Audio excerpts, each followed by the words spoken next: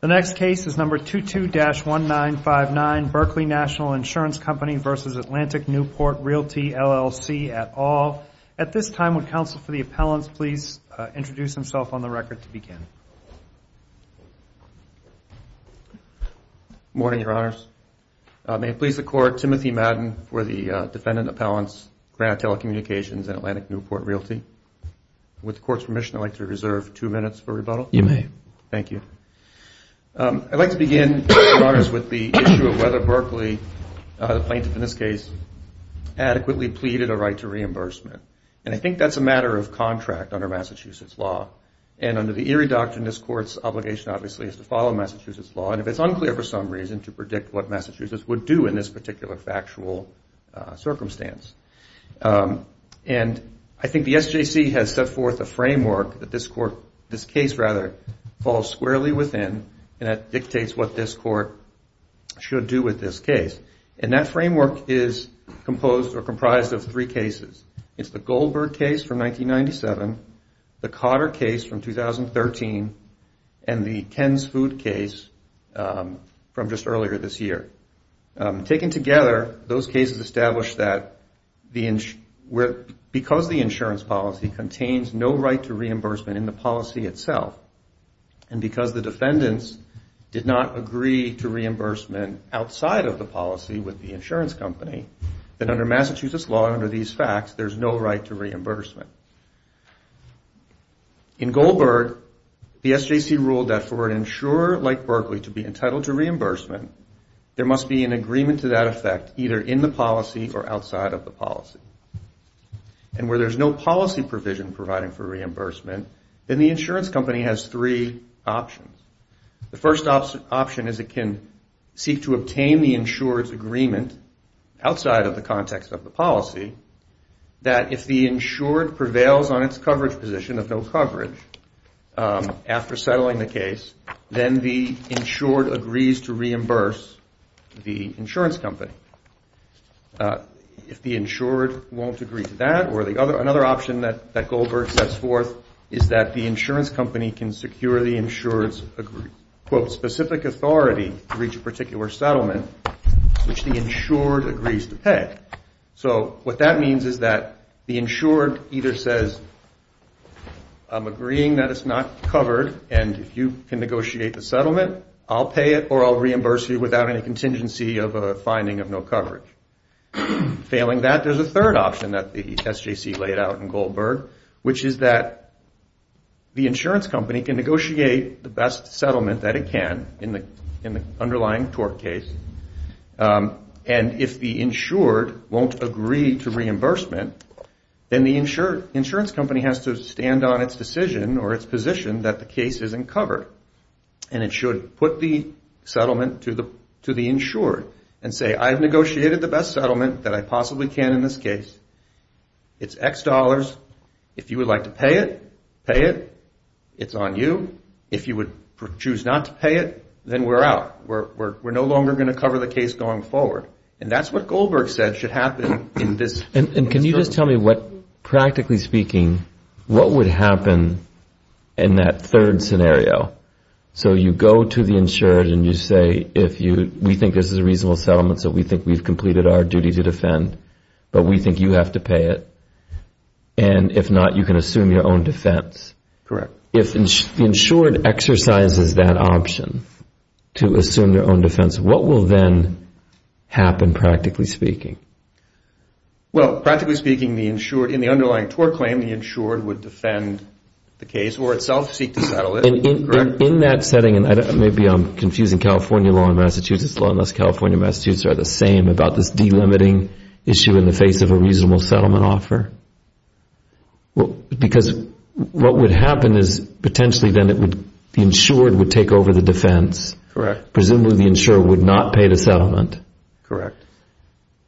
But does that mean then now the potential is that the judgment can exceed the policy limit and the insurer is on the hook for that? Just to let me finish sure, it. Sorry. You see where I'm going? Yes, I do. The insurer is then on the hook for that potentially higher judgment and has no control over the litigation. Is that what would happen? Potentially. But that's why the insurance company should be in that situation forced to make its decision. It's part of the bargain that when the insured buys insurance. And even under California law, that's what California basically says the same thing, right? Which is that the insurer at least has to put it to the insured. Correct. Here's the deal. You're on your own. Now, the insurer may have reasons knowing that that's what they have to do not to want to do it because it's a pretty risky proposition for the insurer. Correct. So the insurance company in that circumstance can say to itself, it can do a calculation and say, I think this is a pretty good settlement under these facts. The insured is refusing to agree to a right to reimbursement. I now have to decide how convinced I am that there's no coverage. Because there is no coverage. And the theory that this is a way of flushing out whether effectively the payment by the insurer is as a volunteer, in which case there couldn't be unjust enrichment. Correct. Among other reasons why there couldn't be unjust enrichment. But yes. And that was in some ways gotten at by the second part of the SJC framework that I was referring to, which is the Cotter case, which came, some 15 years after Goldberg. And Cotter was a case where, slightly different factually, because it was an individual who had received disability benefits, and then it was later found not to have qualified for those benefits. Later was determined by the insurance company and then by a court. And there the SJC said there's no right to reimbursement as a matter of contract. There's no policy term that it provides for reimbursement. But it also looked at the equities. Now, I don't think it had to look at the equities in that case because Massachusetts law is that where there's a contract between parties, particularly sophisticated parties like this, that the equities should not be considered to supplement or supplant the terms of the bargain that the parties agreed to. But the SJC did look to equity there, and what they determined, and perhaps this is why they did it, is to take this opportunity to determine that the mere retention of the benefit by that individual, Mr. Cotter, does not mean that that individual was unjustly enriched. So here, the mere retention of the benefits by the defendants, the benefits being the settlement payment paid to the underlying tort plaintiff and the defense costs. So can you just, what did they have in mind, though, in Cotter by looking to the equities? Because there's that paragraph where it says they did not show it was unjust enrichment, and then it says they didn't even establish the factual predicate for it, and then it goes through that. But the implication is that it wouldn't have been enough to show the factual predicate. The mere retention of the benefit. But something more might have. And so the question is, what is that something more? And could it be, and you tell me whether this makes no sense, could it be an unreasonable demand for the insurer to pay the settlement under threat of suit? Because it seems to me that that's at least possible that the SJC would say, well, if that's what's going on, because if you just look at the unjust enrichment restatement, there would then be a demand for something off the contract you weren't entitled to. Right. And so why wouldn't you be able to recoup it if you made a completely unreasonable demand and threatened to sue them with it? So I have 3 answers. Hopefully I remember to get to each of them. Okay. The first is that I think what Cotter had in mind when it talked about conduct that might rise or raise the retention of the benefits to an unjust enrichment is, in Cotter, for example, that individual didn't qualify because he didn't go to the right kind of doctor and seek the right kind of treatment. If he had lied about that and was getting the benefits, that may be something that the SJC had in mind. Like here, and there's obviously no evidence of this and it didn't happen, but if the defendants had conspired with Mr. Papsas to allow him to plead what they believed was a covered claim, that would be something that would be unjust. I guess the difficulty we've got in predicting is, I know you're saying these things, unfortunately Cotter doesn't say any of that. It does not. And Cotter just tells us there's some equitable thing of injustice. Correct. We don't know exactly what it is. And so just before you, go ahead. The second part of my answer is that in Goldberg, the 1997 case, we have really exactly what we have here in terms of a demand to cover the claim, a refusal to contribute, and a reference to potential liability of the insurance company. It's in our briefs, it's exactly what Goldberg did. Now, of course, there are also factual differences, Well, the difference isn't the big difference that you were specifically told by the insurer you're making a demand, aren't you, that we use our own money, and then there's no response to that statement. Well, but for 5 days in which the mediation's occurring, in which you're right there watching the payment occur. The response, though, comes that evening of the mediation, where counsel for Berkley emails counsel for Granite and says, we've reached the settlement, it's X dollars, we're reserving our rights to seek recoupment of that amount if we prevail in the declaratory judgment action in the district court. Counsel for Granite responded and said, we did not agree to that as a term of the settlement, and is that a material term of you funding the settlement, Berkley? Berkley then responds, it's on RA 586 in the record. Berkley then responds and says, we're not asking for your agreement, we're not asking for your assent, we're simply telling you our position. So if Granite's not responding to a letter that says, that paraphrases and characterizes Granite's letter, is somehow Granite's acknowledgement of a right or acquiescence to a right. Well, I guess the question would be, one thing if you didn't respond, it's just another thing to not respond while participating in the mediation that then continues on, watching the check get passed. I mean, I don't know exactly who's responsible for that silence, but that's the odd, to me, that's the wrinkle. Am I missing the facts? Yeah. Granite didn't sit by and watch the check get passed. Granite participated in the mediation, fair enough. The settlement amount was negotiated, and then there was this email exchange before the settlement was paid. At that point, when Berkley understood, if it didn't understand before, somehow. So that occurs at the exchange you're talking about, post-dates. Is the evening of the mediation before any settlement is paid. And is that after the letter from Berkley to you saying, so you're making a demand? Yes. The timeline is Granite's letter to Berkley on August 25th saying, it's a covered claim. We urge you to settle it within the parameters suggested by defense counsel. We don't intend to contribute because it's a covered claim. And there you have exposure under 176D if you don't, comport yourself accordingly. The next day, August 26th, is Berkley's response that Your Honor characterized. Then August 31st is the mediation, so it was a few days later. The evening of August 31st is the email exchange I just mentioned, where Granite said, we don't agree that you have a right to reimbursement. Is this a material term of you paying the settlement? Berkley could have said in response, yes, it is. That would have put the decision to Granite.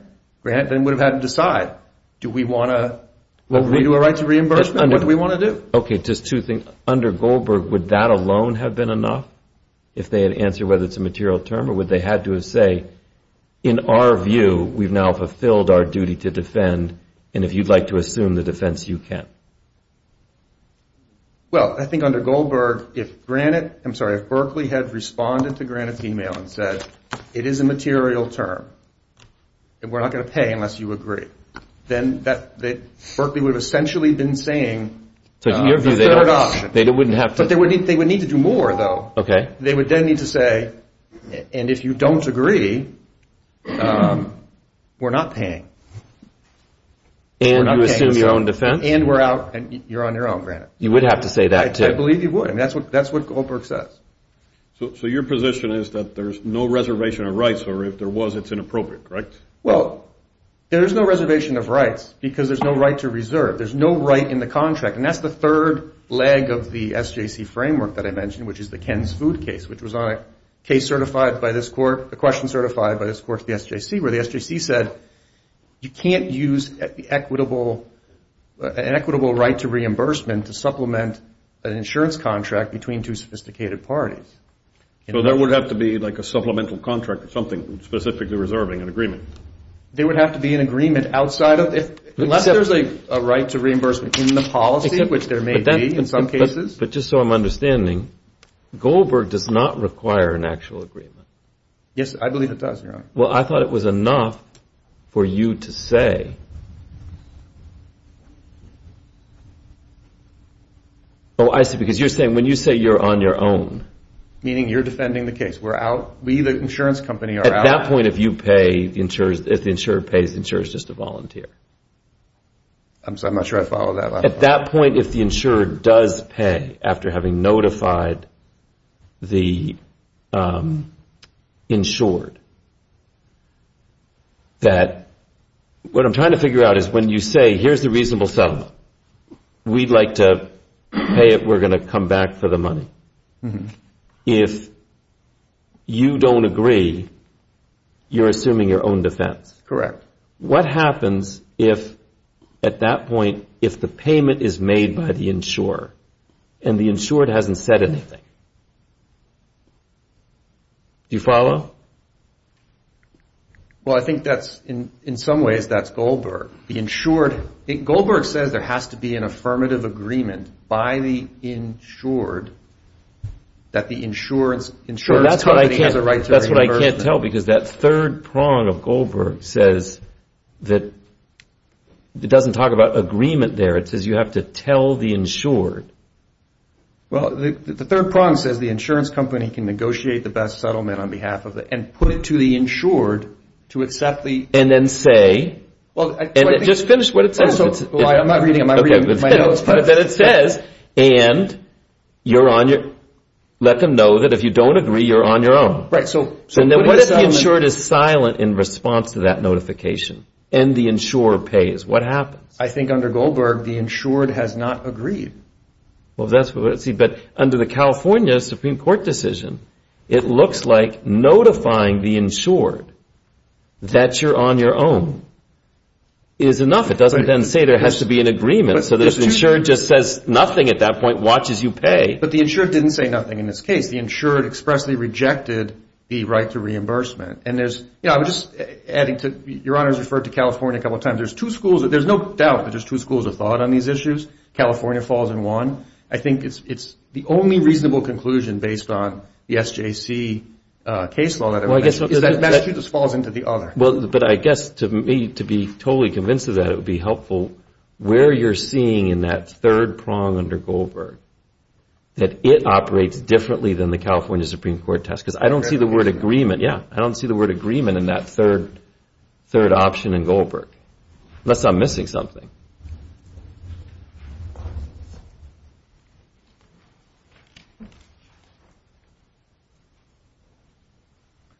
So Goldberg says, as far as the third prong goes, the insurer may also notify the insured of a reasonable settlement offer and give the insured an opportunity to accept the offer. Pause for a second. I read that as to say, give the insured the opportunity to say, okay, the insured, will pay the settlement amount, or assume its own defense. So the options, that option... Right, and so those options are presented. And the insured, or you assume your own defense. And then the insured is silent. But that's not what happened here. That's fine. I understand. I want to understand what the law of the SJC is. What is the SJC happens if the insured is silent? What is the insurer supposed to do at that point? Well, I think that's to some extent evident in Goldberg itself. And this is a distinction of a factual difference that counsel for Berkley points out, which is that the fact pattern of that case is that Goldberg's lawyers had written letters to the insurance company saying, settle the case, it's covered, settle the case, it's covered, we're not contributing, and you have exposure, you have some exposure under the law if you don't, right? Basically the letter that Granite wrote. There was then a trial and adverse finding to Goldberg. After the trial verdict, the insurance company's appellate counsel said, both sides appealed. We can't risk an appeal here because what if the appeals court decides that 93A applies? The trial court had said 93A doesn't apply between this relationship. What if the appeals court says it doesn't apply? That's bad law. We got to settle this case. We don't want that to be the outcome. So they settled it without consulting with Goldberg. So there you have a situation where he said, we're not paying, I'm not paying, Goldberg's not paying. The insurance company then, some time passed, and they settled the case without notifying him. That's what I'm saying. What happens when they do notify and the insured is silent? As I read the California Supreme Court case, in that instance, the insurer can recoup. Just in the California Supreme Court case, it looks like the insurer can recoup so long as the insurer has notified the insured that there was a reasonable settlement, and if you'd like to go on your own, you can. They don't have to get agreement. So if the insured is just silent and watches what happens, tough luck for the insured, because the insurer put it to the insured. If the insured is coy, tough luck. If that's right, and it's not clear to me Goldberg means to say something different, then this case looks a little harder to me. I think the answer to that is in two prongs. One is Goldberg doesn't say something different. Goldberg says there has to be an agreement, an acknowledgement of a reservation of rights. And Goldberg's lawyer acknowledged the insurance company's reservation of its right to recoupment, even though there was no such right in the policy. And the second is that, like I said, there are two schools of thought on this, broadly speaking, two schools of thought on this question. California falls into the school of thought that says if you don't allow recoupment in circumstances like this, you're giving the insured something they didn't pay for. I think based on the SJC case law that I've discussed, Massachusetts falls squarely within the camp that says if you do allow recoupment here, you are now forcing the insured to pay a settlement that it didn't expressly acknowledge or may not have agreed to on its own. And But here it didn't. It did not, correct.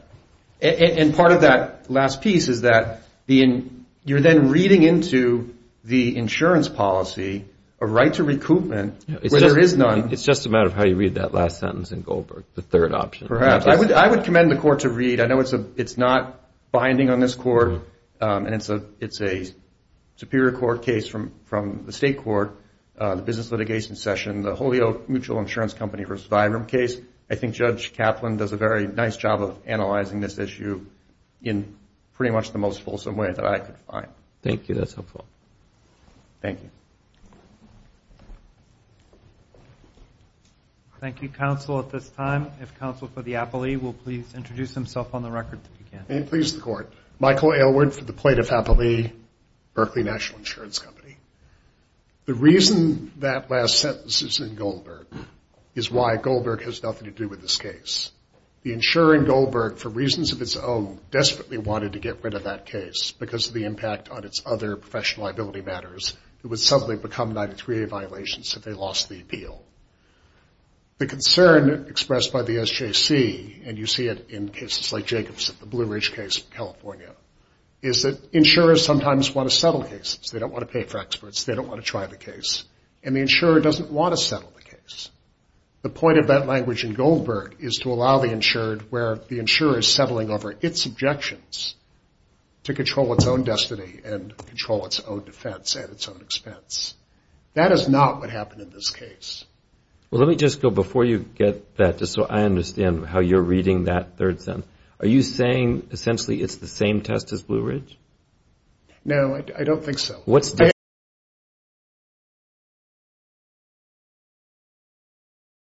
What's different about it? Blue Ridge was decided well after Goldberg. I think they're apples and oranges. I think they're both directed the possibility that the insured does not want to settle. Well, I don't want to be as abstract as you're being. I want to just be with the words. In Goldberg, as in Blue Ridge, there is this option in each instance where it says in the absence, there's agreement, there's language of agreement. Then they go to this third possibility in which the insurer puts it to the insured. I've got a reasonable settlement that I've negotiated. If you don't want it, you're on your own. And in each instance, it just leaves it. That's another option for the insurer. That's in Goldberg, same almost formulation as in Blue Ridge. What is your understanding of what happens if the insured is silent after that disclosure is made? I think in a case like this where the insured is in the room and cheering the insurer on to settle, it's implicit that they want to settle, that they don't want to take over their own defense. So I think in that case, silence is assent. I'm sure this is the large, sophisticated company with counsel. If they objected to the settlement, if they wanted to take over their own defense, they would have said so. Now, in the absence of any statement like that. So just to your reading of the California case and Goldberg is that if you then just are silent and watch everything happen, you're on the hook for it. But the precondition for that under both Blue Ridge and under Goldberg, as I read it, I've negotiated a reasonable settlement. If you don't like it, you're on your own. Where in the record did that happen here? When we filed our declaratory judgment action early in 2021, we expressly reserved the right to seek restitution for defense costs. Prior to the mediation, I contacted counsel for Granite and said, let's split this thing. You see the coverage issues. Let's work it out. That's what prompted the nasty letter. I just want the direct answer to my question. Is there something in the record that shows that once the settlement agreement was reached, the other party, the insured, was informed, here is the reasonable settlement. If you don't want it, you assume your own defense? Not as such. Well, then how can this comply with Goldberg or Blue Ridge? Because I'm not sure Goldberg is good law, frankly. Okay. No. I think the case to watch is Cotter. Cotter cited Goldberg, clearly explained that much of the reasoning in Goldberg focused on the fact that the insurer was protecting its own interests. And it's expressly adopted the restitution section 35 restatement, which does not contain that language. I mean, all the Cotter case said is in circumstances where one party of a contract demands performance from the other that is not due under the terms of the contract, the other party may render such performance under protest or with reservation of rights. Cotter doesn't mention that third prong of Goldberg. But again, it's just dicta in Cotter because Cotter's dealing with a disability insurance case, and that's describing what the rule is for liability insurance cases. But you only need that third prong in Goldberg if you have a case like Goldberg, where the insurer is settling over the objections of the insured for its own interests. That's not a core part of the doctrine of restitution, nor is it mentioned in the... Is it fair to say that the way you're asking us to read the precedent doesn't leap off the pages of the cases, but it might suggest we need to certify? Honestly, I think the restatement and Cotter are clear enough. And the other point I really want to make... Because it is the case that we'd have to conclude that Goldberg's no longer good law. Right? And that's not the kind of thing we are in the habit of doing. Let me put it differently. Goldberg may be good law for cases like Goldberg. I don't think it's meant to define all the situations in which equity is appropriate. I think in this case, where the insured not only acquiesced in the settlement, but demanded the settlement and threatened the insurer with bad faith claims if it didn't settle, then what would be the point of saying, take over your own defense if you want? The insured was already controlling its own defense with its own lawyers. And let me just, when you say that they demanded settlement with your money, where was that? What is the part of the record that you're referring to where that actual demand was made? That's the email. I'm mixing up my dates, but I think it's August 25th. Because it was a few days beforehand. In that email, I don't see any text in it saying you have to pay with your money this settlement. It was in response to a proposal that they pay half of the settlement. And then they gave some pretty lawyerly general language back, which you then said back, so I take it that's a demand, to which they then never said anything. I proposed that they pay 50%. They responded saying, no, and you pay it. And if you don't, it's bad faith. Did they say you pay it? I believe so. I mean, I will check the record. The statement is there, but I believe certainly. Does it matter if they didn't say you pay it? But it would have been hard for them to argue bad faith on our part if they were going to pay it themselves. So it certainly was implicit. I mean, whether the words are explicitly there or not. I do want to go back to one point.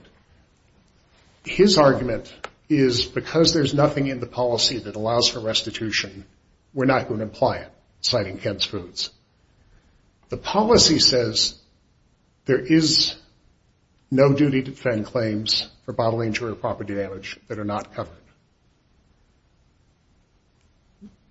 Judge Stearns ruled that Berkley National had no duty to defend, and he ruled based on the allegations in the complaint. Berkley National voluntarily undertook a defense. It had no duty to do that. Now, given the fact that the policy says you don't have a duty to defend cases that aren't covered, why would there be language in the policy addressing a right to restitution for paying claims that are not covered when there's no duty in the first place in the policy. This is a case about equity. It's not a case about insurance law. There's nothing in the policy one way or the other. But since the Salonen case in 1947. Well, let me ask you this, because I can imagine a scenario where since the duty to defend is based upon the pleadings, it wouldn't be apparent from the face of the pleadings that it's a covered event. But that things could develop at either trial or at the settlement stage that would at least bring into doubt whether it was in fact a covered event. So you could have a situation where there was no defense, but eventually, based upon either a jury finding or whatever, it could later be determined to be a covered event. And my assumption in that event is that they would be entitled to a claim against you for the amounts payable to the accident victim.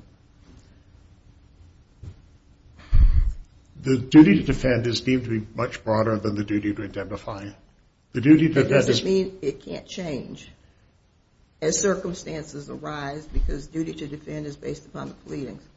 It might hypothetically be the case. It was never the case in this one. The plaintiff's claim from the very start of this case throughout, even in the coverage case, was that he was exposed to toxic bacteria. But their position, which we have to take into consideration, is that the injury itself was not caused by the toxins. But that's not the point. If you look at Rass versus Travelers, this lens of settlement analysis, why did the case settle for the amount it settled for? Plaintiff's counsel going into mediation wanted $5 billion. If we assume that it may have settled in part because it was the toxin and therefore from your perspective it would be uncovered, but the pressure on the other side is that it may have been no liability because the harm was from a medical condition, which I assume is what reduced the settlement amount in this case because there was a contested issue as to liability. Is both factors come into play? So you could conceivably have no defense based upon the pleadings, but coverage based upon what happened at settlement or what happened at trial. And that's why it makes sense to allow what actually happened in this case. That we were able to we settled the case, we avoided a runaway verdict, and then the parties got together and tried to work it out. I mean, that makes sense, as opposed to a flat rule saying there's never a right to restitution, where you pay something that you don't owe coverage for. Had the court ruled that there was a potential for coverage, we had a duty to defend, it might be a different analysis. But where... They are appealing that. Yes. And that is an aspect that they have to consider. But as of today, the court has ruled that there was never a duty to defend. But even if I'm still stuck there. Even if the district court is wrong on that, and that Cotter and Goldberg together suggest that there are circumstances where in the absence of agreement, you could recoup pursuant to the reservation of rights. There's still the question of whether you've satisfied the preconditions under Massachusetts law to do that. And I'm not getting a clear answer as to what you think the circumstances we're supposed to look at. What is the inquiry? So if I follow, you're saying Goldberg does say you have to do this third thing. That wasn't done, in fact. But then you say, but actually Goldberg's not really the law. It's now Cotter. And what is the Cotter inquiry? The Cotter inquiry is whether an insurer performed a duty it did not owe, and the insured obtained was unjustly enriched as a result of that. That's very helpful. But what does unjust enrichment mean in that circumstance? In this case, the insurer... What's the inquiry that we're supposed to deduce, and where would I get it from in SJC opinions? It's obviously not in Goldberg, because you acknowledge you haven't complied with the third thing. It's hard to see how it's in Cotter, because Cotter doesn't tell us what would have been unjust. So I'm a little bit at sea. On your view, what is it in SJC law that I'm applying that helps you? Well, I think you look at the basic cases, like Keller, the basic cases involving restitution, and what is an unjust benefit. In this case, the insured put great pressure on the insurer to settle a case. And then, in order to avoid... Let me back up one thing. There was $11 million in coverage. The highest demand in this entire case was $5.25 million. There was never a risk there wouldn't be enough coverage. Why did they want to avoid a trial? What they were worried about was a verdict on a finding of causation that would have implicated the fungi or bacteria exclusion. They put pressure on Berkley National to settle, and immediately after the settlement, they came up with all these theories about how, well, it really wasn't bacteria, it was a wet sock. The case never would have settled for $5.2 million on a wet sock theory. I think it's their conduct in this case that's the